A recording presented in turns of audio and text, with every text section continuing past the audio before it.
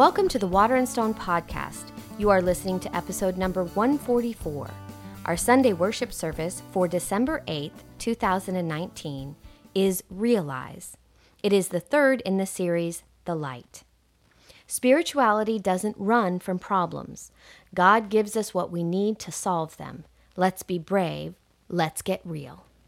So our scripture today, the angel said to her, "Do not be afraid, Mary, for you have found favor with God.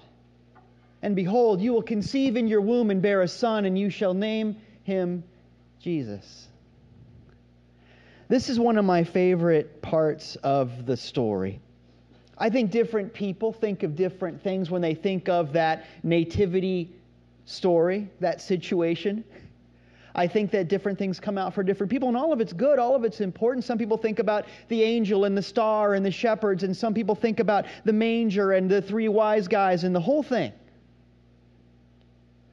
But me personally, I think about that exchange between Mary and Gabriel. I think it says so much about the whole thing. And as happens a lot, it's easy to disregard that as prelude kind of stuff. I want to see the kid. And that's important too, of course, but there's this moment, and you know the story. There's this moment when Gabriel appears to Mary and says, "Okay, here we go. Everything's about to change for you." Showing up with a kid and no husband is a problem sometimes now. Then it would have meant her life. It would have meant losing everything. Friends, family, the whole deal. Everything. And the angel says, everything's going to change for you. Now, I want you to think about what you'd say. Because here's the deal. Your life, if God is everywhere, your life is a continual experience of moments where Gabriel, in one form or another, appears to you. And when you think about your history, you've had those wonderful, pivotal moments when you knew it. When you said to yourself, or something said to you, "I got to jump, this thing's going to happen, and I got to put it on the line. I got to propose marriage. I got to get the phone number. I got to apply for the job. I got to quit the job. I got to figure the thing out, or else, because I can't live this way anymore, or because it's too beautiful in front of me, or anything in between." You know the deal. Your life is a story of those moments strung together, and the story of your life has everything to do with how you respond to that call. And it says so much because the Christmas miracle is Mary going, "Here I am, Lord." That's the quote. It's right there in the Bible. Instead of, I don't know. You got somebody else? I don't know about you, but when those Gabriel moments have come up for me in my life, I have sometimes stepped up to the plate, and sometimes I've said, "I got a thing. I can't, I'm sure everybody's got those stories. Even if it's just me, that's okay too. But how do you respond to that call? This is an important Christmas moment. But I got to tell you, as much as I love talking about that, and I love thinking of Mary as a heroic, tough character, instead of some kind of weakling who's here to just make you feel bad, which is often how Mary is utilized. I like thinking about that. But I want to talk about the other side of the equation. It's easy to talk about Mary's willingness. But for a moment, I want you to think with me about something that people don't talk about a lot, and that is God's willingness. Now, that sounds funny, so here's what I mean. God, I don't know if you know this, in the creation business, perhaps you've heard of the universe thing, mountains and fields and head and shoulders, knees and toes, the whole thing, everything in between, right? You've read Genesis at one point or another. God has made everything. God makes Adam out of clay. You know the story. God makes stuff. We can agree on this. So, here's the thing that people don't think about. Why does God require Mary to make Jesus? Not necessary, given the track record. What does that mean? I don't think it's something that people think about very often. There's something interesting going on there. When it could have been instant Jesus, just add water. When Jesus could have just, holy water. When Jesus could have just showed up when Jesus could have just shown up from the clouds or whatever. The heroic, triumphant entry that a lot of people were expecting and might have pulled a little bit more weight when you think about it, politically speaking. The most meager, the most commonplace, the most ordinary situation, yeah, it's going to be a kid. Born like kids are born. Carried like kids are carried. And guess what? I have not booked a room at a Holiday Inn. There's a manger situation. Just to drive the point home. Now remember with me that this story has survived over time. And every single word that has survived has been protected and guarded and carried forward and told and retold. So every single word of this is deliberate and important and noteworthy and there to teach you something. None of this is by accident, is what I'm trying to say. So there's a reason. Why is it that instead of Alakazam, here's Jesus, sounds like a sitcom. Instead of that, Mary is going to carry this baby to term. What if your life is not about getting to the finish line as quickly as possible? What if your life is not about being done with something? What if the message, part of the Christmas miracle, is embracing the fact that you must go through a process? There is a journey to your life. If it is required for the birth of our way shower, maybe it needs to be okay with you and me that we must go through something instead of trying to skip to the end. That's hard to swallow for a lot of people because we live in an instant gratification culture where you're supposed to just jump to the end. When my son was younger, we would spend what felt like millions of dollars on the latest PlayStation or Nintendo or Xbox or Atari. Well, maybe not that, or whatever. And you'd spend $1 million on the thing, and then you'd spend, $70, $80 on a game. And then the kid would get on the internet and find the cheat codes to get you to the very end of the game. Hey, guess what? I don't have to play the game. Well, I could have just bought you a coaster. We could pretend it's the CD for the game. Why did you do that? But it's very common. Can you imagine waiting and waiting and waiting for a movie to come out and then just showing up, looking at what time it starts and how long the movie, showing up like 5 minutes before the end just so you can catch the ending and be done with it? What's the point of that? Can you imagine going to Mount Everest, and what if there was just a way to just take a helicopter to the top? Or what if there was just an elevator? They give you some chocolate, some cocoa, a little Swiss Miss, and you ride up to the top. Hey, I did it, everybody. What did you do? And I think about one of my heroes, the great mountain climber, Yvon Chouinard, and there's a movie that I love to watch, and in the movie he says that if you compromise the process, he's talking about climbing mountains and how it's easy to get a bunch of guides and a chocolate on your pillow and the whole thing. He says, if you compromise the process, well, you're a jerk when you started and you're a jerk at the end. Except he doesn't use jerk. He uses a word I'm not comfortable with in church.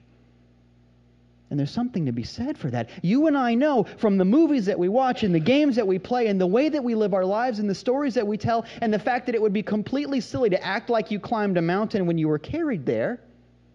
You and I know in every which way that there's something beautiful about the journey. So what if done is overrated and in fact impossible? What if we're just here to be here? As messy and as weird and as uncomfortable as it can be sometimes. Now let's remember that Gabriel doesn't say, you're going to be pregnant and it's going to be awful. Don't even get me started about toxemia. Don't get me started about all these things. Yeah, see, I'm a dad. I remember that. Gather points while ye may. He doesn't say it's going to be hard. He just says it's going to be a journey. And I want to make that very clear because I think that somewhere along the line we decided that I don't want to do stuff I don't want to do got turned into I don't want to do stuff at all. And the turtle limbs get into the shell and we just decide that it would be better to not do anything. But that's not how life works. So here's what I'm trying to say. Here's the Christmas message. Are you ready? Life is messy. It is. Life is messy. And it's unexpected and it's surprising and it's inconvenient. You get to decide if that's okay with you or not, but you don't get to decide if it's messy or not, because life is messy. And I'm sorry if that makes you uncomfortable. There's a lot of people who spend a lot of time trying to Martha Stewart their way through this. Bless her heart. I'm sure she's watching today. There's a lot of people that feel like Christmas is blown if they don't have, organically correct grape leaves at the table or whatever. And that's not the thing. Think about the fact that what used to be okay with you is different than it is now. Can you imagine designing a kitchen based on how you used to be able to reach things when you were 5? All the shelves would be down here. People try to do that with their lives. And what I'm trying to say is that clean, quote unquote, clean is an ego trip. What you're really saying is, I want everything to be okay with this moment of me, and I don't want me to change and grow and be better. Well, that's not going to happen. You're going to grow, like it or not. So you can go kicking and screaming, or you can go smoothly, but you are on a journey. You will conceive and carry a son, and he will change everything. That's what's on the table. So what I'm trying to say is, embrace the process, because life is messy, and how a theology copes with the messiness of life says so much, right? There are some churches you can go to that go, yes, life is messy, and that's why we're trying to get out of here as quick as we can. That's sort of the heaven thing, right? If I can get out of here, or the nirvana thing, or the, whatever thing, if I just can get away from this terribleness as fast as I can, that does not match up with the theology of Jesus Christ, who showed up and helped where he was, right? We're not interested in escape. Another way that theology can manifest itself is the theology of victim blaming. Now, I don't know where you used to go to church, but in some, not all, but in some quote-unquote traditional churches, the thing that happens is, oh, so-and-so, they're having trouble at their job, or trouble with their family, or trouble with their bank account. I guess they're not right with the Lord. And you've heard that before. Now, it does not match what Jesus would have said. Think about who he hung out with. The messy people or the clean people? The people who are in process of being fixed, or the people who are pretending like they didn't need it?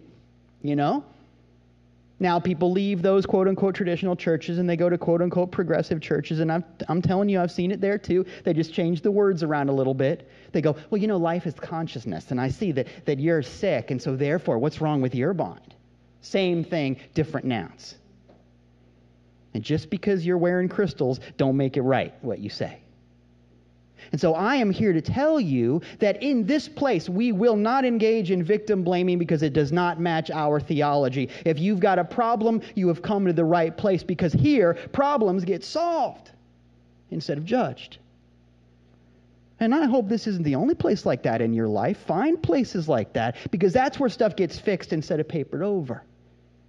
And that's what we're here to do. Fix something by facing something.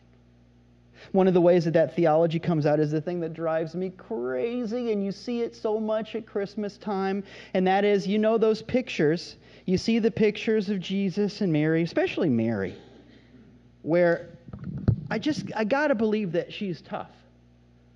But the pictures that people show of Mary she really looks like she needs a sandwich. She's kind of bummed out, and it's probably because of something you did.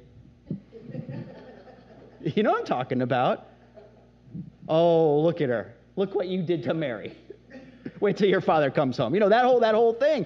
And that's so much theology right there in that moment. But it doesn't match what we know about her. The person who said, "Here I am, Lord," is not going to be bummed out by the fact that you didn't do everything right today. And the pictures they paint of Jesus as someone who's very upset with you and really kind of sad and frail. Right? The pictures. They drive me crazy because they don't match anything that we have seen. People water down the message and example of Jesus Christ. They go, oh, well, he's just one of many people who did good things.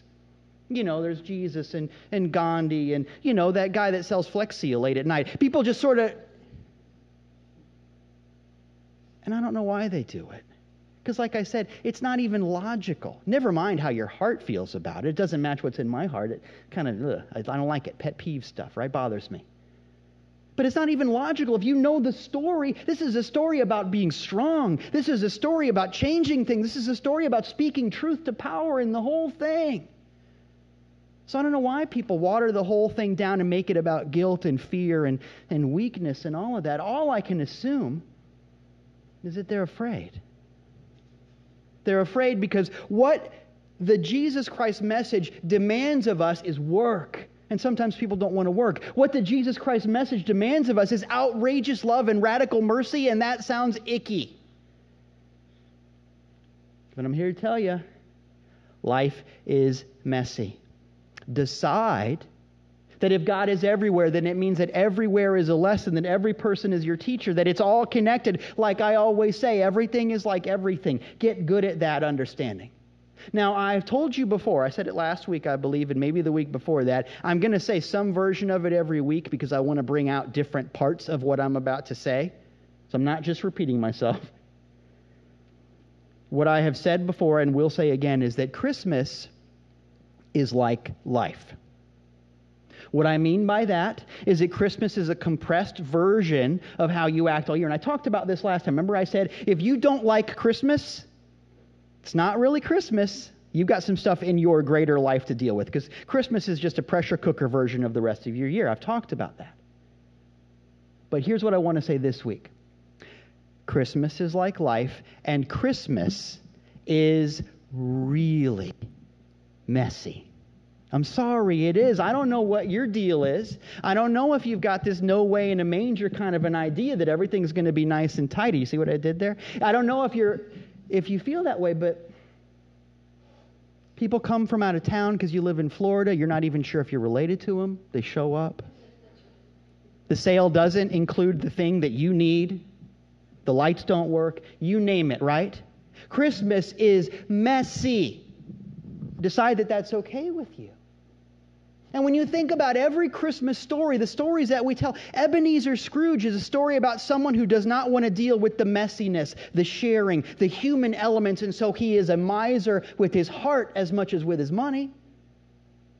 And something happens to open him up, right? And I don't know if you know this, but that very same story is present in another movie with another great spiritual teacher, Clark Griswold. I'm telling you right now, and I'm saying it on the internet, this is a record. National Lampoon's Christmas Vacation is beat for beat, note for note, shot for shot, the same story as Ebenezer Scrooge.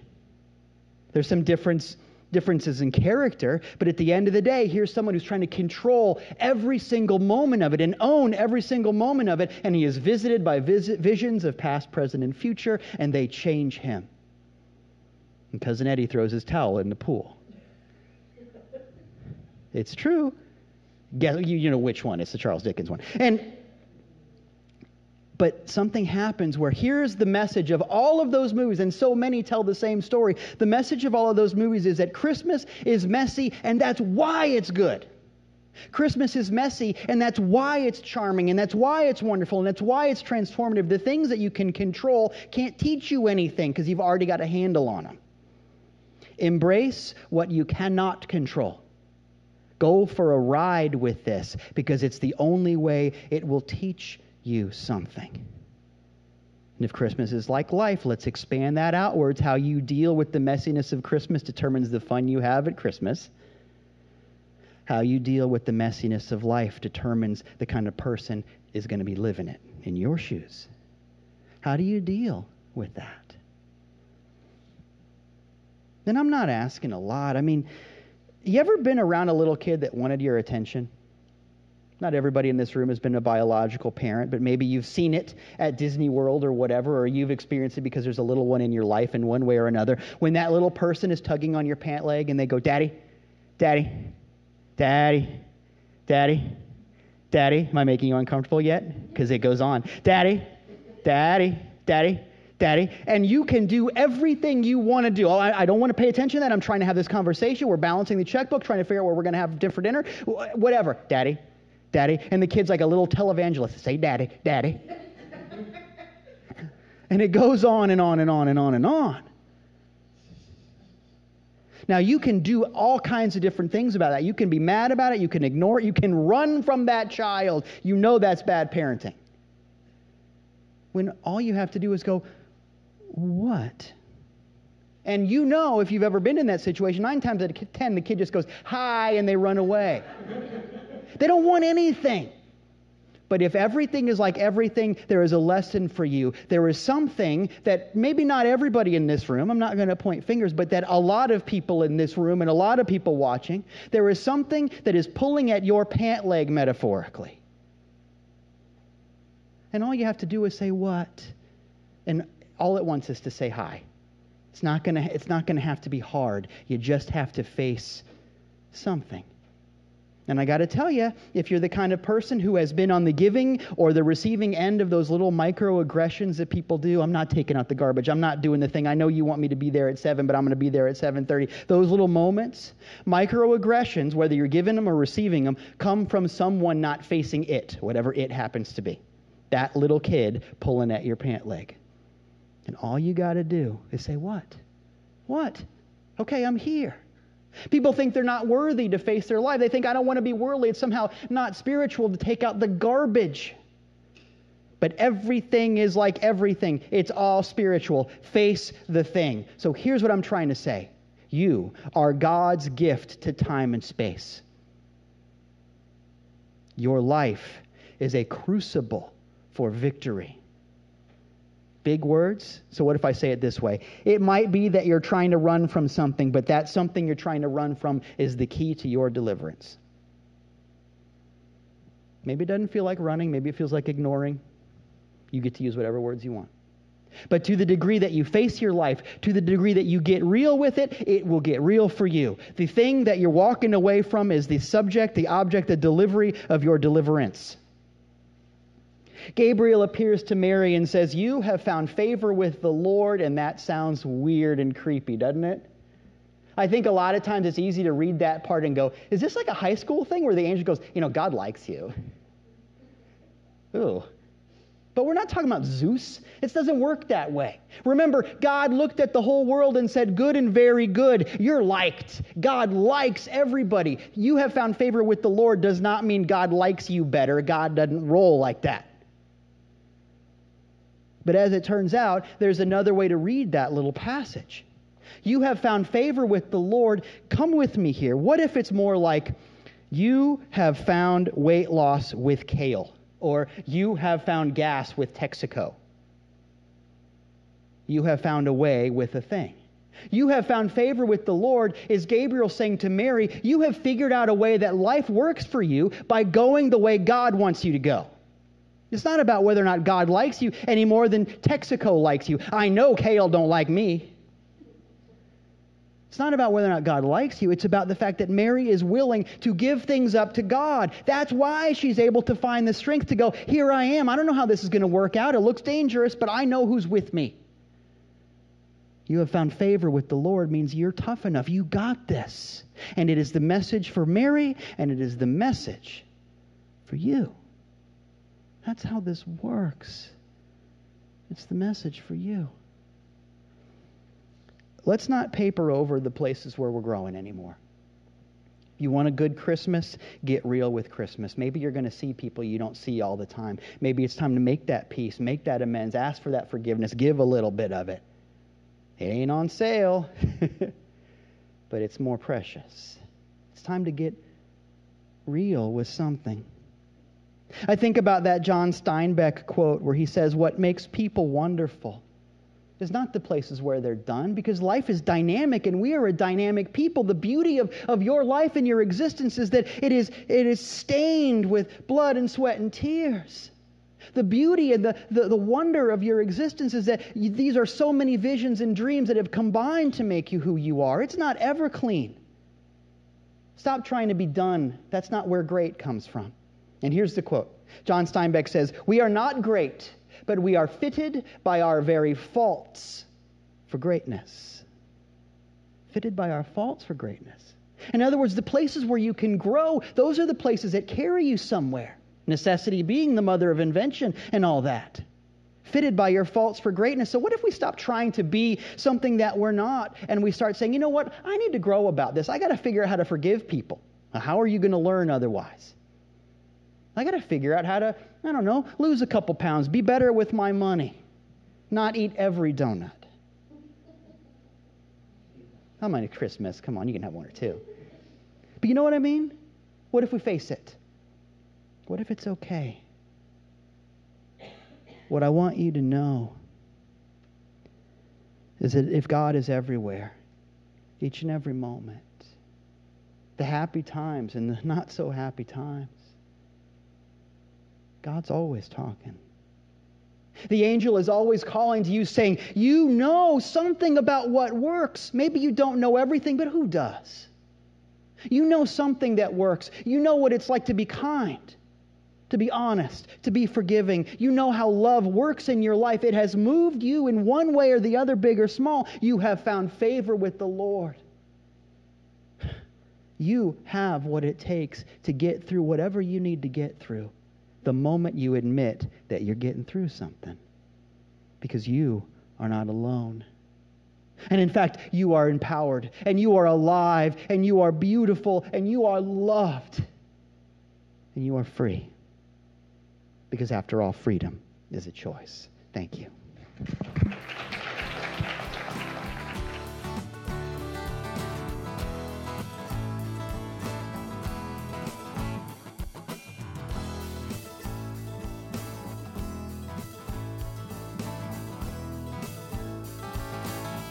Hey, this is Dieter Randolph, and I just want to thank you for listening along to the services and being a part of this extended church family. I love the idea that it's not something that's bound by a particular physical location, although I want you to know that you're always welcome to come join us. Our street address is 1000 3rd Street South in St. Petersburg, Florida. It's an amazing thing to be a part of this physical community.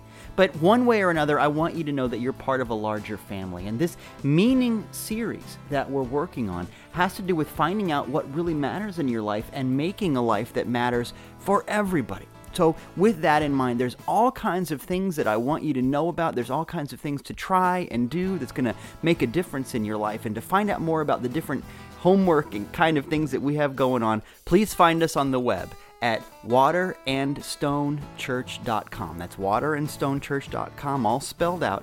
And you can find our address, service times, links to all kinds of things that we're doing, and most importantly, links to find us on all kinds of social media. We'll be posting a lot of movies and things on Instagram. You can follow us on Twitter. You can subscribe to our newsletter, all of that. The two big important links are, once again, waterandstonechurch.com and at Waterstone Min, M-I-N, at Waterstone Min. That's where we are on Twitter and Instagram and Facebook. So find us in those places. We'll be looking for you.